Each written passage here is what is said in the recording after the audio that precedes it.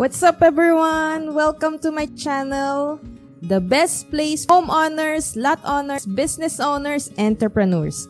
In today's video, I wanna share my top 5 Tipid dream home construction tips.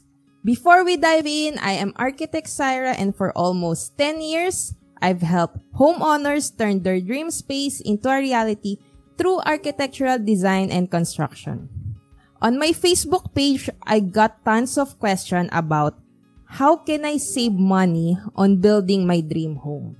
That is why I decided to create a video for my top 5 Tipid dream home construction tips. So let's get into it. Good evening everyone. Yan, may mga nag-comment na rin na. So, good evening. So, our topic for today, yan, yung top 5 Tipid dream home construction tips. Yan, okay.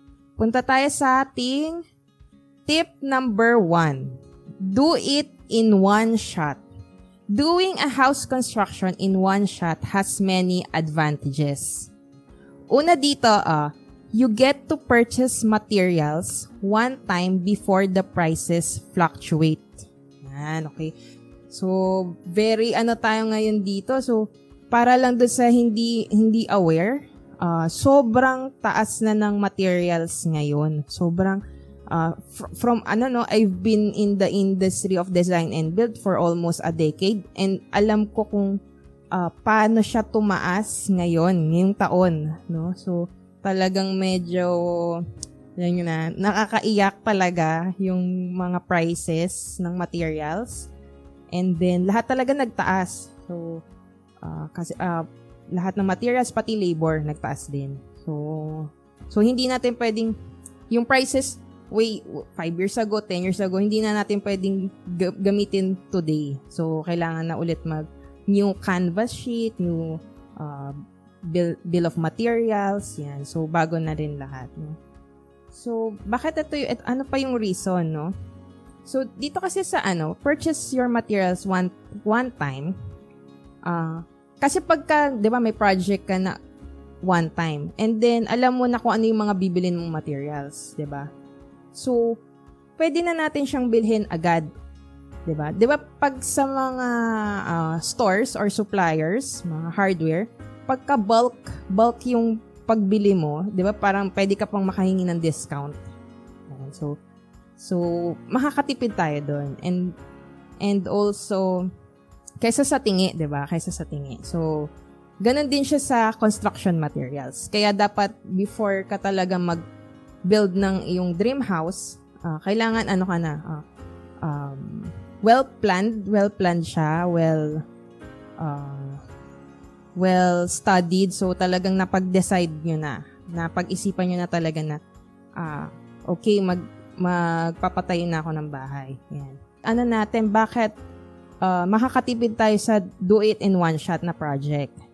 You get to have only one mobilization charge from your contractor. Yan. So, usually kasi, diba, kung hindi naman talaga kaya, kasi syempre depende sa budget, by pacing, diba, yung ginagawa. Pace by pace yung ginagawa sa construction. Pero, yun nga, kung ma-decide mo na talagang all in, you go all in, paggawa ko na tong bahay namin, and then, you get a contractor, one time ka lang niya ibibill nung mobilization.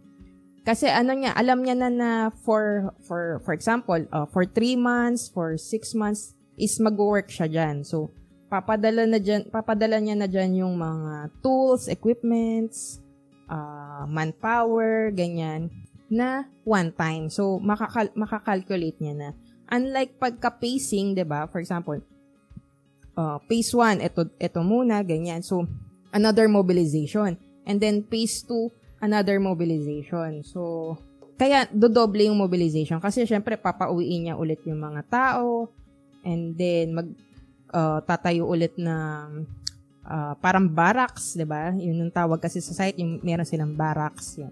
So, ganun siya. So, makakatipid tayo pagka one time lang. One time, lahat na is papagawa. So, yun yung isang makakatipid tayo, diba?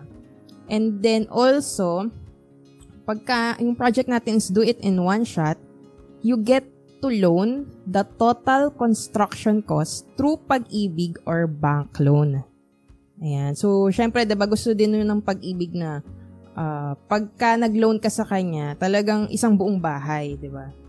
Although, pwede rin naman ang mga renovation. Ina-accept din nila doon yung mga home improvements, ganyan, renovation, extension, fencing, yan. Ina-accept din naman yun ng loan. Pero pagka kasi yung total construction, at least, natapos mo din yung pinaka-project mo agad, diba? And then, naisama mo pa siya sa loan. Yan, okay. Pero at this one, yung banking, loan, housing loan, and bank loan, yan. Matatakal pa natin siya in our future live. Kasi medyo i-deep dive pa natin tong topic na yan. Okay. Next is tip number 2. Get professionals. Yan. Hiring professionals will save you money, time, and effort rather than doing it all by yourself. Yan, okay. So, ayan. So, ito yung tip number 2 natin. Get professionals. So akala kasi nila, diba, pagka nag-hire ako ng licensed engineer, licensed architect, ganyan, mahal yan. Huwag tayo kumausap ng mga, license, ganyan, mahal yan, ganyan. So, yun ang yun ang thinking. So, kaya tayo nandito is to educate people na syempre may cost kasi, 'di ba? Syempre may professional fee. Yun yung at the first step, 'di ba? Syempre need yung bayaran yung professional fee. Pero hiring professional nga will save you money. Bakit? Kasi nga well-planned yung plano mo, and then makakasave ka rin ng time kesa yung pabalik-balik ka pa dun kesa walang plano, 'di ba? So, na lang siguro example tayo dito. So, marami kasing nalapit sa akin na sad to say, pagka nagkakaroon na ng problema at the middle of the project, is saka lang tatawag ng professional. Yan, may mga ganyan eh. So, minsan tatawag sa akin, architect, ito na, meron ng problem. So, para naman sa ating mga professional, so, ang hirap na nun ayusin, 'di ba? Ang hirap na siyang i-fix, i-repair, or so, parang talaga, medyo problematic na yung project, 'di ba? So, rather than, at the first place, bago pa mangyari yung maiwasan natin yung mga ganon, mag-seek na ng professional. Ito pa isa, yung architects will guide you from concept to designs and planning. Yan. So, ang architects, yan, minsan kasi, sad to say, marami pa ding sa atin, mga Pinoy, hindi educated. Ano ba yung architect? Minsan, diba? Mga architect tinatawag na engineer, yan. So, ang kilala nila is engineer. Nangyayari pa rin yan sa akin, kahit ngayon. So, minsan tinatawag nila ako engineer. Tapos, syempre, ko-correct mo, diba? Ano po, architect po, ganyan. So, kaya naggagawa tayo ng mga gantong live is to educate, no? So, merong architect. Yung architect is yung naggagawa ng mga plans, from concept to design and planning. So, yan yung architect. So, sila yung nagdo-drawing, nagsisketch, nagawa ng mga plans, perspective, elevation, and then, so, why getting an architect will save you money, time, and effort? Kasi nga, ang architect is nagpa-plan, diba? Sa drawing. So, doon pa lang, makikita na natin kung merong mga problems, diba? So, kung merong mga parang doon pa lang sketches, ganyan. Makikita na natin kesa yung client na hindi kumuha ng professional. Na yun nga, sabi ko sa inyo, diba? Maraming ganyan na biglang tatawag sa akin na may problem na sometimes pagka too problematic, actually pala, hindi ko siya kinukuha. Hindi ko kinukuha yung project. Kasi, una, pagka kasi, ikaw na yung inabutan, di ba parang ganun? So, hindi mo kasi alam kung ano ba yung, saan sila nagsimula, paano nila yung ginawa, ganyan. Lalo na kung naitayo na yung pinaka-construction, di ba? minsan 'di ba may mga pipe sa loob, electrical, ganyan. Hindi mo alam kung ano yung hollow blocks na ginamit or mga materials, ganyan din sa kalalapit sa'yo. Hindi mo alam, so blinded ka. Kaya ako minsan, hindi ko siya kinukuha na project kasi nga, hindi natin alam eh. So, we don't know kung, diba? So, medyo parang sakit ng ulo. Yun yung tawag ng mga professionals. Kaya, we are here to educate the clients or people yung gusto mong pagawa na getting a professional will save you money. Yan. Isa to sa tipid tips ko nga. And then also, engineers will guide you through the building and construction phase. Yan. So, dalawa kasi yan. So, may architect and may engineer. So, si architect, yan yung usually, yung mga clients, ang gusto nila kausapin talaga is yung mga architects. Kasi nga, nasusunod yung mga gusto nila. Gusto nila ng 3 bedrooms, mga ganyan. Gusto nila, ganito yung, gusto nila Mediterranean, ganyan. Ano pa ba mga design? Mga minimalist, ganyan. So, may mga ganun silang, pegs. Yan. So, uso ngayon yung mga nasa pin interest, di ba? Yan. So, yun, usually, architects ang pinupuntahan talaga for the concept, yung pinaka-start. Yan. And then, engineers naman is yung, through the building. Pagka may plans ka na, yan, hand in hand, working na yung architect with the engineer. Yan. So, marami ding klase ang engineers. May structural, may electrical, merong civil, yan, may electronics, yan. So, yan, medyo, na yun. Sa next, natin,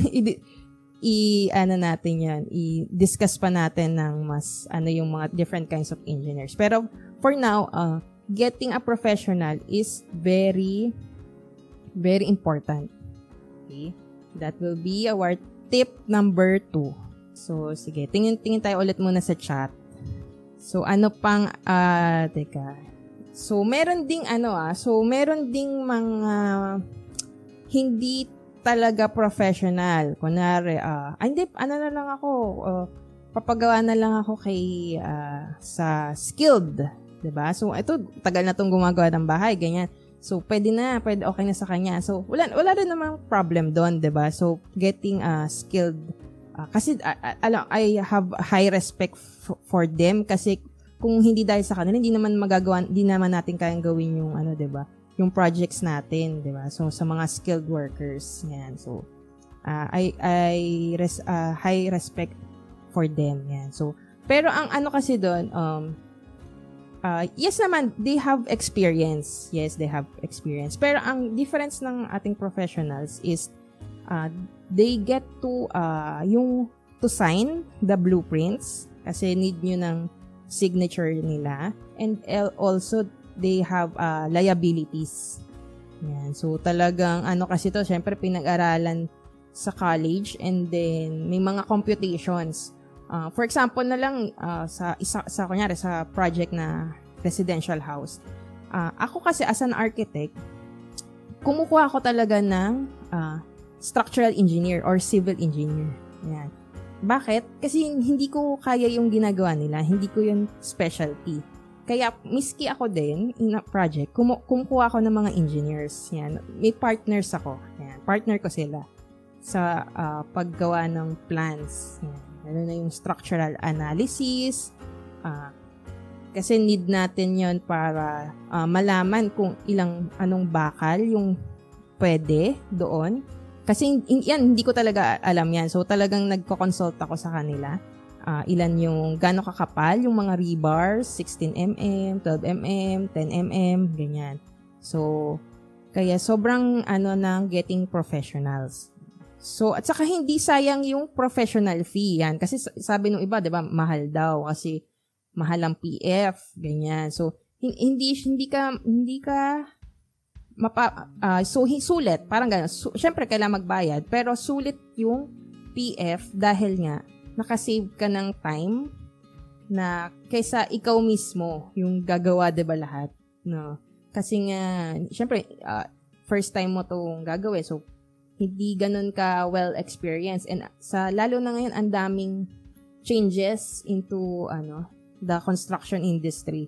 Ang daming mga pasikot-sikot din yan. Ganyan. So, for example na lang, nakatira ka sa subdivision, ganyan. Paglalo na pag mga well-known or may mga homeowners, ganyan, hindi ka pwedeng basta-basta doon magpatayo eh. Kasi nga, ire-require ka nila ng plans, and then, ipapacheck mo sa kanila yon. Tapos, meron silang guidelines. And then, pagka hindi ka sumunod doon sa guidelines, mapo-forfeit yung bond mo. May mga gano'n. May mga bond. Depende pa kung gaano ka high-end yung subdivision mo. Ganon din ka taas yung bond. Yeah. Kaya talagang need natin ng professionals. What else pa? At ito para, isa din sa, kunwari, ang contractor mo is an engineer, ganyan, or an architect. Meron silang fund or dun sa BOM nila is may naka-allot na sila for the kunwari price increase, ganyan. Meron na sila naka-allot noon. Unlike if you get a worker na ikaw yung magpapasahod, ganyan. Syempre pagka wala na silang budget, so sometimes ni-stop na rin talaga nila yung project, yung work nila. Kasi wala na nga budget eh, 'di ba? So hindi nila na foresee, so minsan mali yung bill of materials, mali yung estimate nila. Yan. Kaya mangyayari doon, iiwanan ka na lang kasi nga ubos na yung sinabi nila na kunwari, eto, sige, 50,000, ganyan, gawin namin yung fence, ganyan. Tapos pagdating pala doon, nakita nila, ay, kulang pala yung 50, ganyan, diba? So, syempre, mag-aaway na kayo niyan kasi nga sasabihin mo, akala ka ba 50 lang, ganyan. And then, yun na, so doon na nagsastart yung conflict. Kaya, at the first place, getting professionals will save you money, time, and effort. Yan, okay. So, syempre, yung professionals din na kukunin nyo, syempre, nyo rin sila, diba? Parang background check, diba? Ako naman is, syempre, not all professionals is okay, diba? So, lahat naman, hindi ganun. So,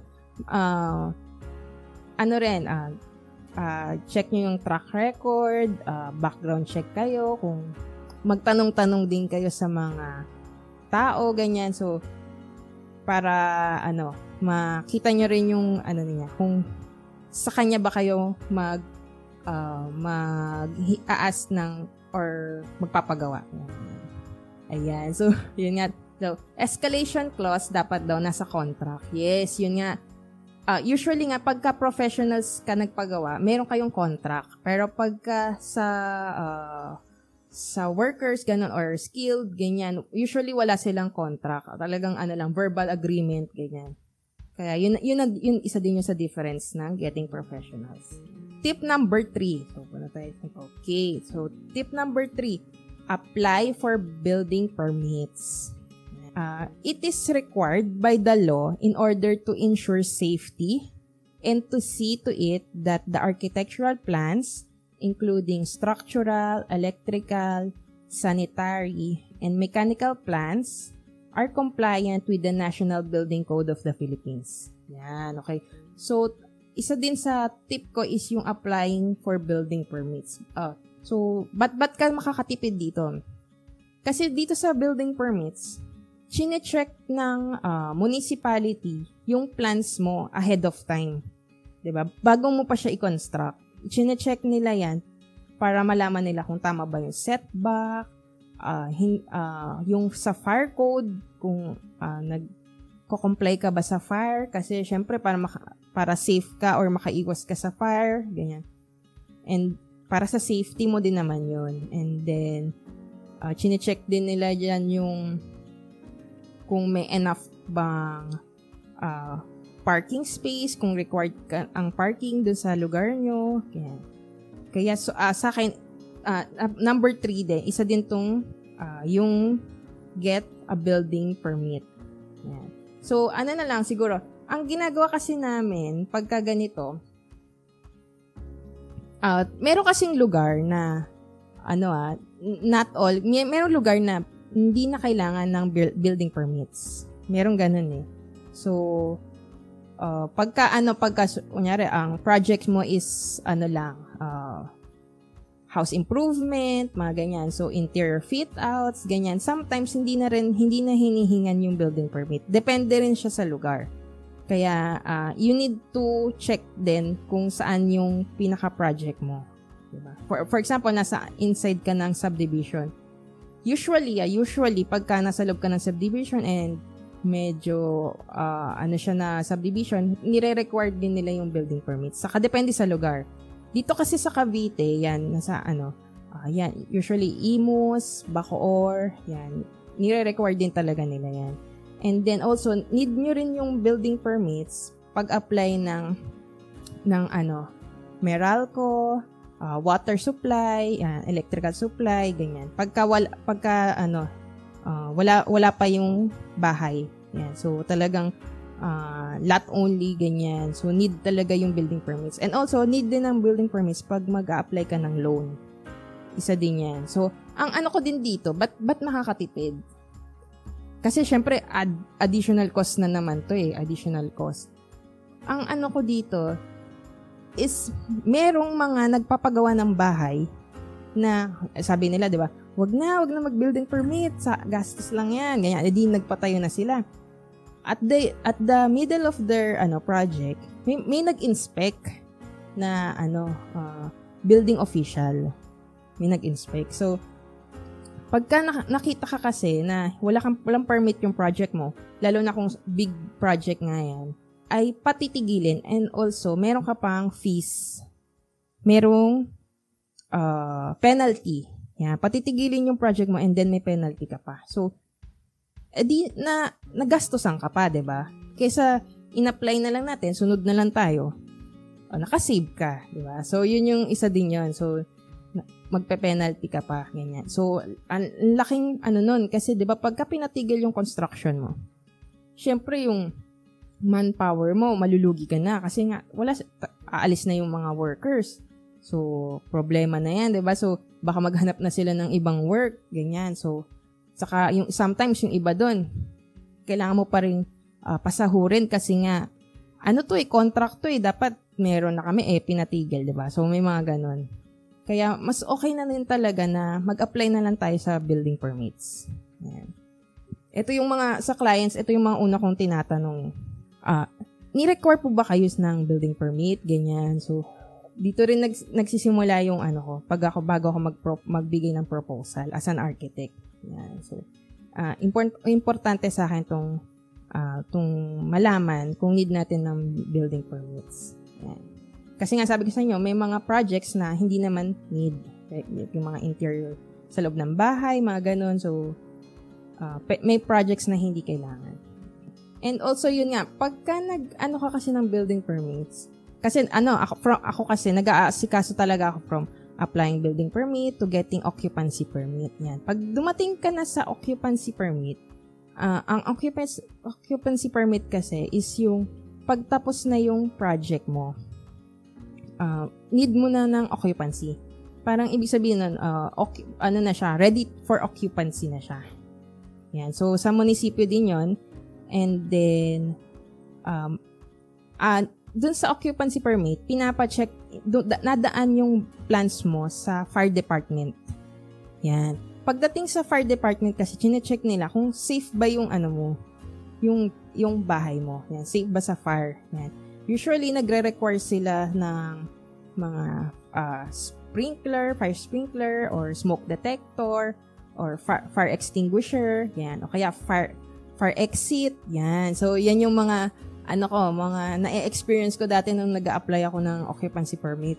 Nire-require nila ako ng gano'n. Tapos pagka wala ka nun sa requirements nila, hindi nila i-release yung occupancy. Yan. So, kaya, lalo na yung pag ang bahay mo is may grills, di ba? Uso dito sa Pilipinas yung may mga grills ang bahay kasi nga, di ba, syempre, may mga mababait na nanloloob ng bahay, kaya nilalagyan natin ng grills. Pero dapat meron kang sa bahay nyo, dapat yung isa or is may fire exit. Yan. Hahanapin kasi yon ng fire department. Yan. Saka meron ding, depende rin sa laki ng bahay, ganyan, kailangan may fire extinguisher ka, may smoke detector, ganyan, di ba?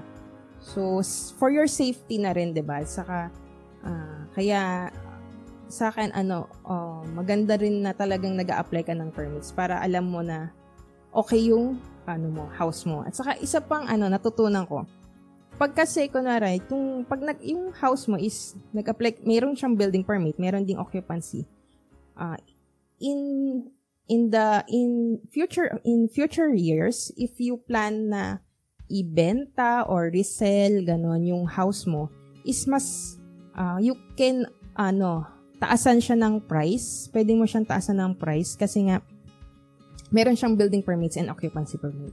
Yan, ibig sabihin na yung documents mo is nandun sa munisipyo.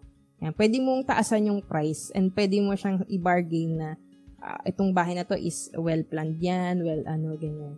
Pwede mo pang higher appraisal price pag in time na gusto mo siyang ibenta. Tapos masisilipan ka pa ng non-compliance. Papaiba mo, papatanggal mo para makasunod sa code. Yung gastos yon, tama, get a permit. Ayan, okay, tama. So, ayan, rin yan, pagka kasi nga hindi ka kumuha, tapos at the end, nakita nung munisipyo na, kunwari, yung setback mo is sobra, wala sa minimum, ganyan, pero yung kinonstock mo is nasa, mo pa siya, inabante mo pa siya, or ganyan, sinakop mo yung setback. Pagdating dun sa occupancy, hindi ka rin bibigyan kasi nga, wala siya sa code. So, pa yun nga, papatibag sa'yo. Yan. Papagiba sa'yo yung structure na yun, 'di ba? So, sobrang gastos nun, 'di ba? Sobrang gastos. Kaya sa akin, ako yung, pagka kami sa mga clients ko, yan, nag-uusap kami, inaano ko na yan, yung, habang nasa drawing pa lang kami, nasa plans pa lang kami, nililinaw ko na yan. Tapos, kunwari, meron silang gusto, kunwari talagang, hindi, gusto ko talaga yung setback is, kunwari, ang required is 2 meters. Si client, syempre, lupa ko naman yan, di ba? Bakit ba, gusto ko 1 meter lang, ganyan. So, pag mga ganon, ini-explain ko yan sa client na, syempre, risk niya yun, yan, na to take, yan, di ba? So, meron kaming mga clients na, for example, sa mga, lalo na subdivision, sa loob ng subdivision, sobrang higpit sa mga subdivision. Pagka hindi ka talaga sumunod, it's either, yun nga, papatibag, or ma-forfeit yung bond mo. Yan, may mga ganun. Ma-forfeit or talagang pahihirapan ka para, saka, yun, so, gagastos ka, ibig sabihin yun. So, gagastos ka pa ng mas malaki. Diba? Okay, so, tip number 3, yan. Apply for building permits. Okay. So, next tip natin is tip number 4, make it simple. Try opting for a minimalist design and it will lessen your labor and material cost. Yan. So, ito, ako favorite ko to eh. Sure, architect ako pero hindi ako masyadong ma-ornaments, parang ganun. Sa mga design ko talaga, plain is simple, plains, lang. Hindi ako masyadong ganun ako mag-design eh. So, unless na lang syempre, i-request talaga ni client na gusto niya ni mga columns or what, yung mga design talaga. Yan. Pwede naman, wala nang problema. Pero syempre yung pinakamadali and then less yung makakalesen tayo ng labor and material cost. Yung plain lang. Yan. So, ang technique ko naman kasi dyan, sa akin, plain lang siya, elegant tignan para sa akin. Pagka plain, ganyan. Elegant or wala masyadong ornaments, ganyan. So, sa akin, mo na lang siya pagka sa sa mga furnitures mo. Yan. So, dyan papasok na yung ating mga interior designer, diba? So, magaling sila dyan na paano nila mapapaganda lalo yung plain lang na room, ganyan, di ba? So, sa akin, ganun, no? Pwede ka na mag-add ng design sa loob, yung mga, natin. Kasi, pero, para lang matapos natin yung project mo, i-lesson lang muna natin yung mga curves, ganyan, mga, yung ibang designs, ganyan. So, kaya, kasi ako, I'm a design and construction architect. So, kaya yun yung sabi nga nung prof namin nung college, medyo parang conflict of interest. Diba? Pagka ikaw na yung architect, ikaw pa yung magko-construct. Conflict. Kasi diba pag architect, dapat, eto gusto ko talagang design, ganyan. Kailangan masunod, diba? May ganun. Pero pag ikaw rin yung nag-construct, hindrance ka sa pagde-design. Kasi nga, alam mo na, wait lang, magastos yan. Wag tayo dyan, ganyan. So, ganito na lang. Yeah, ganun. Kaya yun yung, yung parang hindrance niya pagka-design and architect. Design and build architect ka. Yan. Kaya, sa akin talaga, nasanay ako sa plain, simple, ganyan. Ganun ako mag-design. Kaya, kasi nga, makakalesen tayo sa labor and material cost. Ayan. Simple is better. Diba? Yes, tama. So, bakit pa makakasave tayo sa make it simple? Ayan. Saka, yun nga, sa panahon ngayon nga, diba, parang uso na ngayon yung mga Zen design, parang mga Japanese design, diba? Mga Japanese, diba, mga minimalist lang. Alam ko, sa Japan, parang ang liit lang ng room nila, ng space nila, pero andun na lahat, diba? Parang andun na yung kitchen, andun na yung bed, ganyan. So, minimalist. Yan na uso ngayon. Lalo na yung mga condominium type, diba? So, diba, parang ilang square meter lang yun, pero andun na lahat. So, yun. Maano natin yung minimalist design. Yan. Makakasave lang tayo, pero I'm not saying na wag niyo naman bawasan niyo ng design or ano. Pwede pa rin naman, wala namang problema 'yon. Pero yung wala lang masyadong arte, yan. Simple as possible. Para makasave tayo. Yan. Yung lesser yung design elements, yan. At saka bakit? Kasi nga syempre yung manpower is makaka-less ka. For example, nung college ako, nung sa school, parang nung time namin, favorite namin yung mga curves. Curve design yan, nung college kami. Tapos na-realize ko nitong, nagpa-practice na ako. Never ako naggumawa ng curve sa design ko. Talaga, wag tayo magka-curve kasi nga, mahirap siyang gawin. Maano siya sa labor cost. Yeah, diba? So, yan nga. Never pa nga ako nakaano ng curve. Nakapag-construct yan. Mayroong curve. Pero nung college kami, favorite namin yung nung batch namin ewan ko ba. Parang pag may mga curvy yung design, wow, ganda, diba? Ganyan.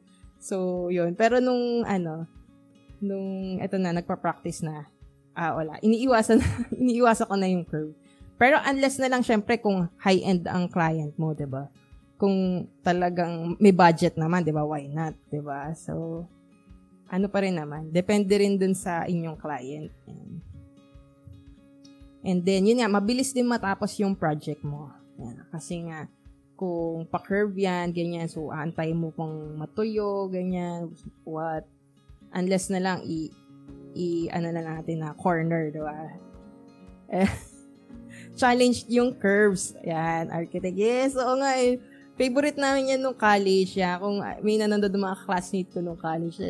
Pagka curve yung design mo, wow, parang sikat ka na dun sa amin eh. Kaya nung pagka-college days, yan, sige, mag-experiment ka ng design. Yan. Pero pag yung dito na tayo, itatayo na talaga, maghanap ka ng client na yung may funds, di ba? Na kayang talagang isunod yung design mo, diba? Wow, diba? So, yun ang aking tip number 4. Make it simple para makatipid tayo. Next natin is tip number 5. Yan. Yan. Ito. Parang ito yung favorite ko din to eh. Favorite ko to.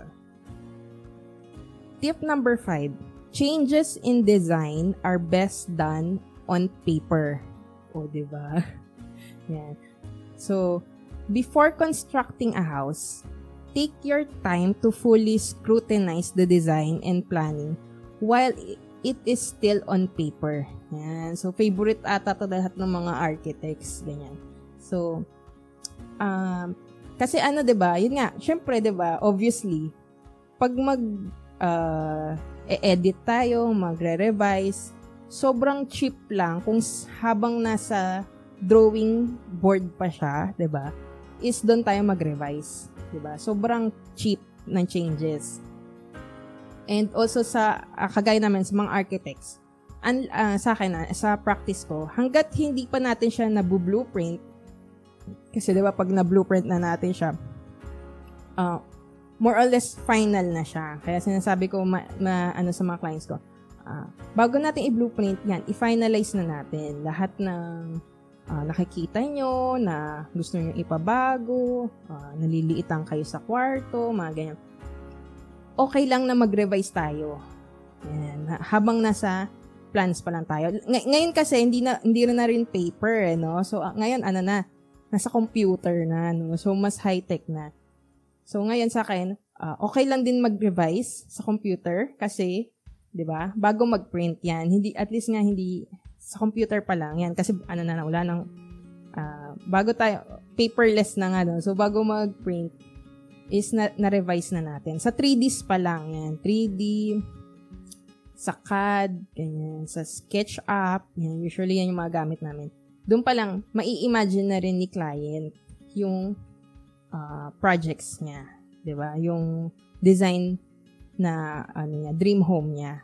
Kaya doon pa lang mag-revise na tayo, diba? So makaka-save tayo diyan. Okay. And yun nga, it is much cheaper to revise on paper than on actual construction.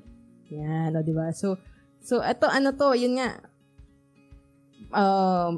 Pagka na-construct na yan, diba? Na-construct na. Tapos sabihin ni client, wait lang, parang hindi ko siya gusto, ganyan, diba? So, titibagin mo yun, diba? So, syempre, ang daming nasayang na buhangin, semento, hollow blocks, ganyan, diba? Manpower, ganyan. Kasi nga, redo sa so, tibag yun, tapos, construct na naman ng bago, diba? Yan. So, kaya dapat talaga, kahit sa akin suggest ko lang din sa clients na wag din natin madaliin yung planning stage. Kasi nga, give enough time para dun sa planning stage para hindi tayo nangangarag, no? Na parang, pagkadating sa is, yun, may nakaligtaan pala tayo, may nakalimutan tayo, ganyan. So, kaya sa akin, okay lang sa akin na long yung planning stage natin para talagang, kung meron man, 'di ba? Kung meron man tayong i-adjust, sobrang minimal na lang, 'di ba? Pagdating sa construction na. Diba? So, yun, parang ito yung pinaka favorite ko ata ngayon dito sa top 5 natin na Tipid dream home construction tips. Ayan, okay. Ayan, So, yun nga. So, yung planning stage pa lang, yan. And then, everything, i-change na natin siya habang nasa design stage pa lang. So, okay, ganun pala siya. Ito, hindi nakikita yung mga names, no? Sige, aralin ko to next time, Paano makikita yung names yan? Kasi ako yung host natin tonight and ako din ang tech. Yan. Ayan, para natin tong ganun. Ano kaya? Para siyang parang pini-preview lang yung no?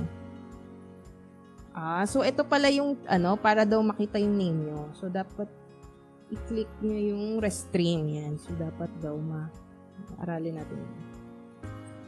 Dapat pala, pagka sinasabi ko yung comment, dapat pala sinushow ko. Okay, pwede pala yan.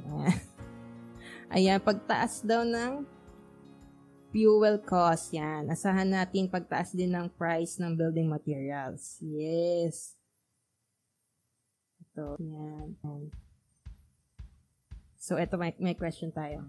How many po yung prefer yung estimated days for drawing and planning process? Wow. So, ito. Okay.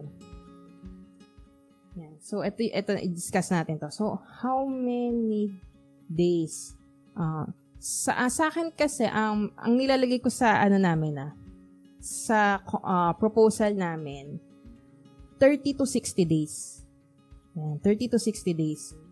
Ano naman yun?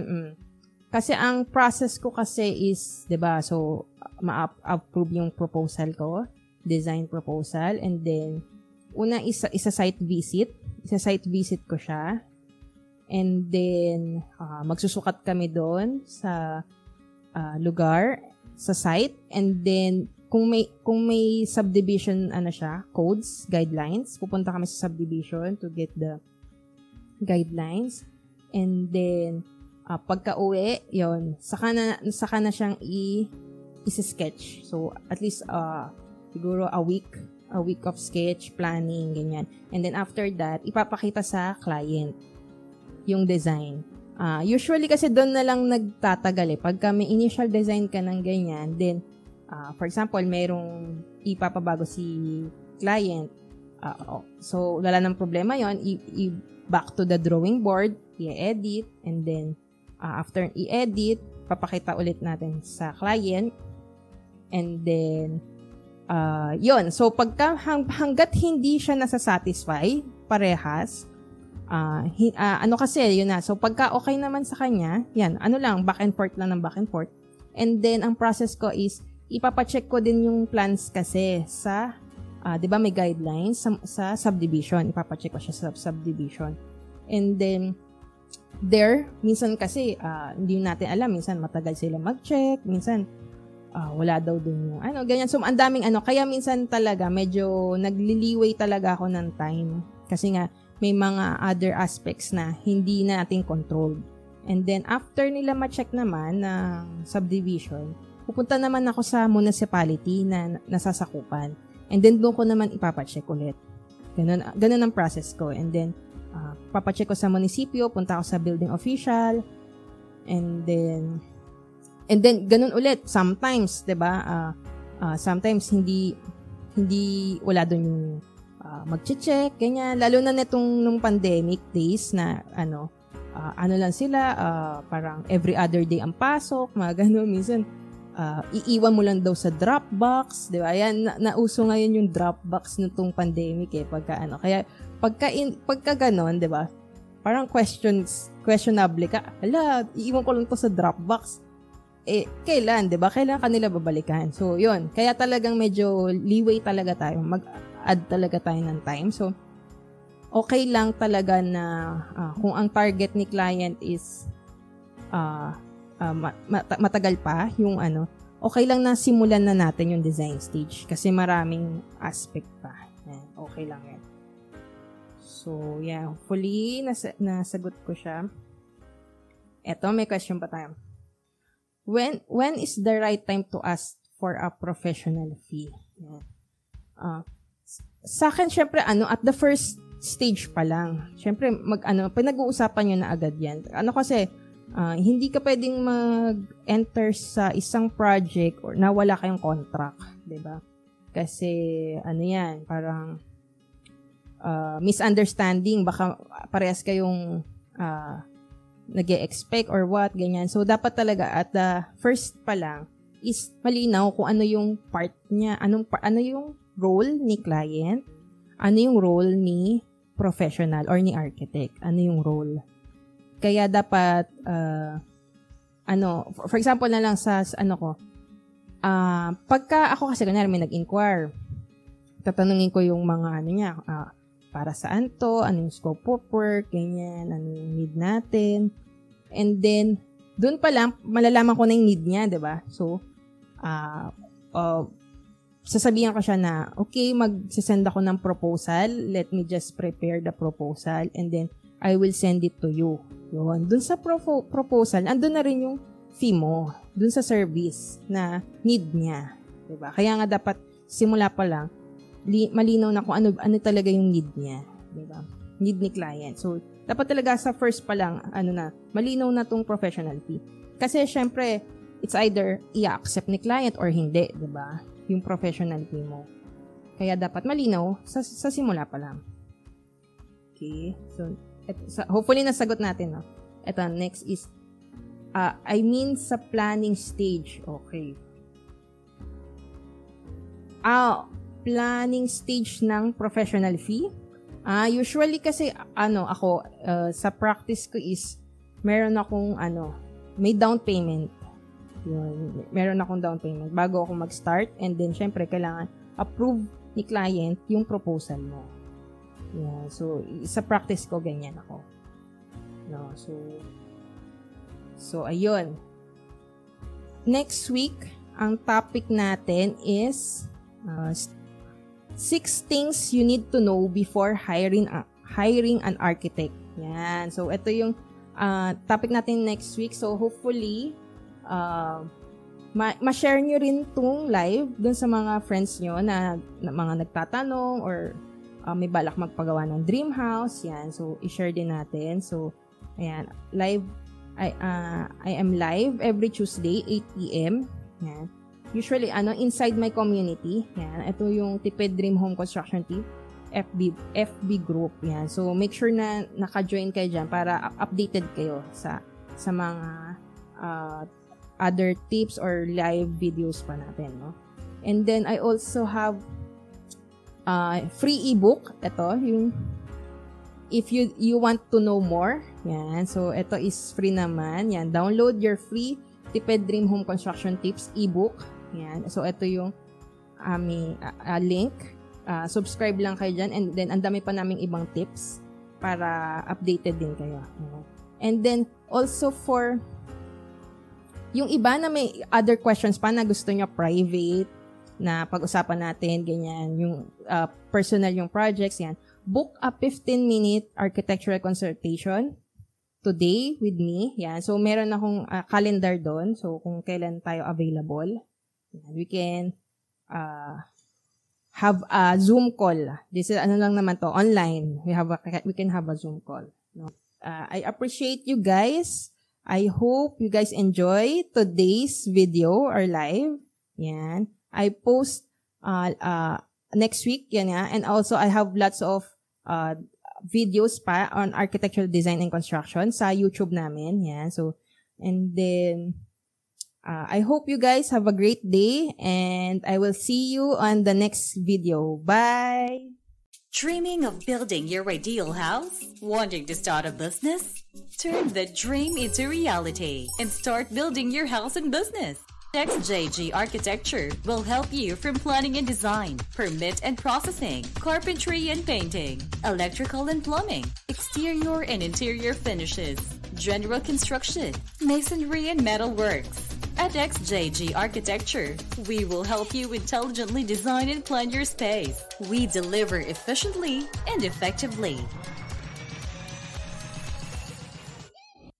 If you are planning to construct your dream house but don't know where to start, the requirements needed for a building permit, the rules and regulations of the NBCP, and you want to save time and money, XJG Architecture will help you with all of that.